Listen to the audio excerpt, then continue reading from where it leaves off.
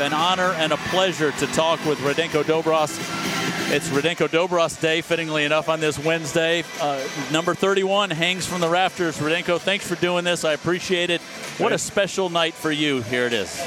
Yes, Jimmy, it's a special night for me anytime coming here. So I love coming here. And I love watching those games. I enjoyed. And this is home.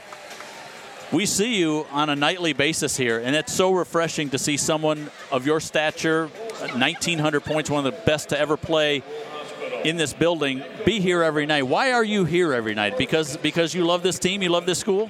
I love it. I love basketball. I love this team. I love this school.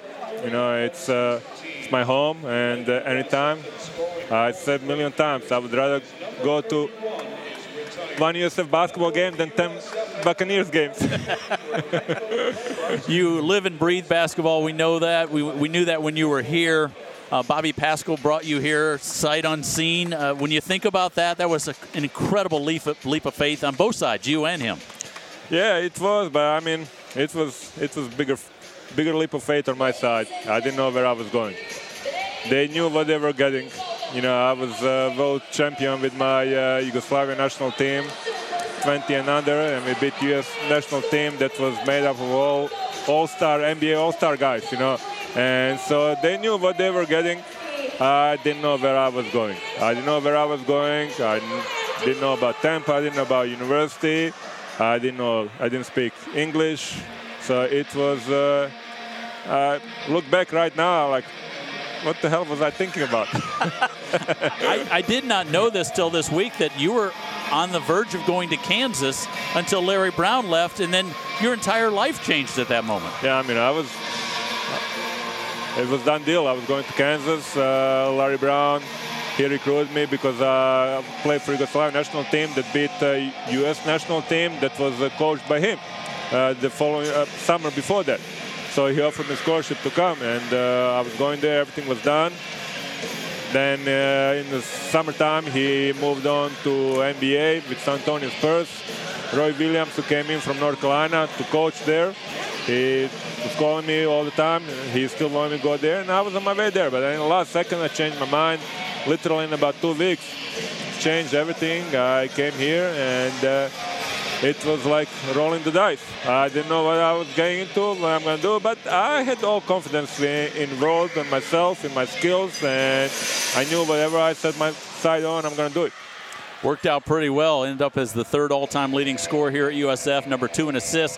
Number 1 in so many different categories. 2 NCAA tournament appearances as well. Take me back to those early 90s. I know you saw some of those guys, a couple weekends ago with the alumni weekend of the UCF game. It had to be nice to get together again. Yeah, it's always good to see those guys. I love those guys, and it was a great time. I mean, guys, I don't know, you know, we all lost a little bit here in the last 15, 20 years, but back then, USF basketball was #1 thing in the town. We had new starting sport for Tampa, starting with the USF basketball. There was football Buccaneers that was not good at that time, and there was nothing else.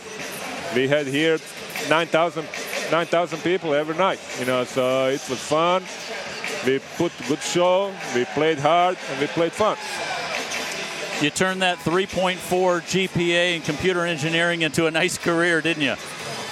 Had to do. They have choice. You did play a little professional basketball, but you've stayed here in Tampa, and tell people what you are doing now. Yeah, I mean, I played ball for about 9 years, and mostly in Europe. I was a little bit ahead of a time for NBA because I played basketball back then where they're playing right now. So I was about at least 10 years earlier in NBA. Too bad, you know. But yeah, I mean, for the last 10 years, I've been working with Morgan Stanley, and I do wealth management, investment advisor, and I love doing it. Every day is a new day. It brings me challenges, and just like in playing basketball. Well, we love having you here. We love having you here every night. We don't say that enough, and you'll be celebrated in the second half, so look forward to that. Every time I look up to the rafters, I see number 31. I think of you, and I look to my right, and you're always there on the baseline somewhere. So appreciate you doing this. Let's get some turnovers here in the second half, get back in this game. What do you think? Go Bulls. We just got to get a little bit under control, a little bit push on defense, and things will come our way. So, Radenko, appreciate it. Thank you. Thank you, Jim.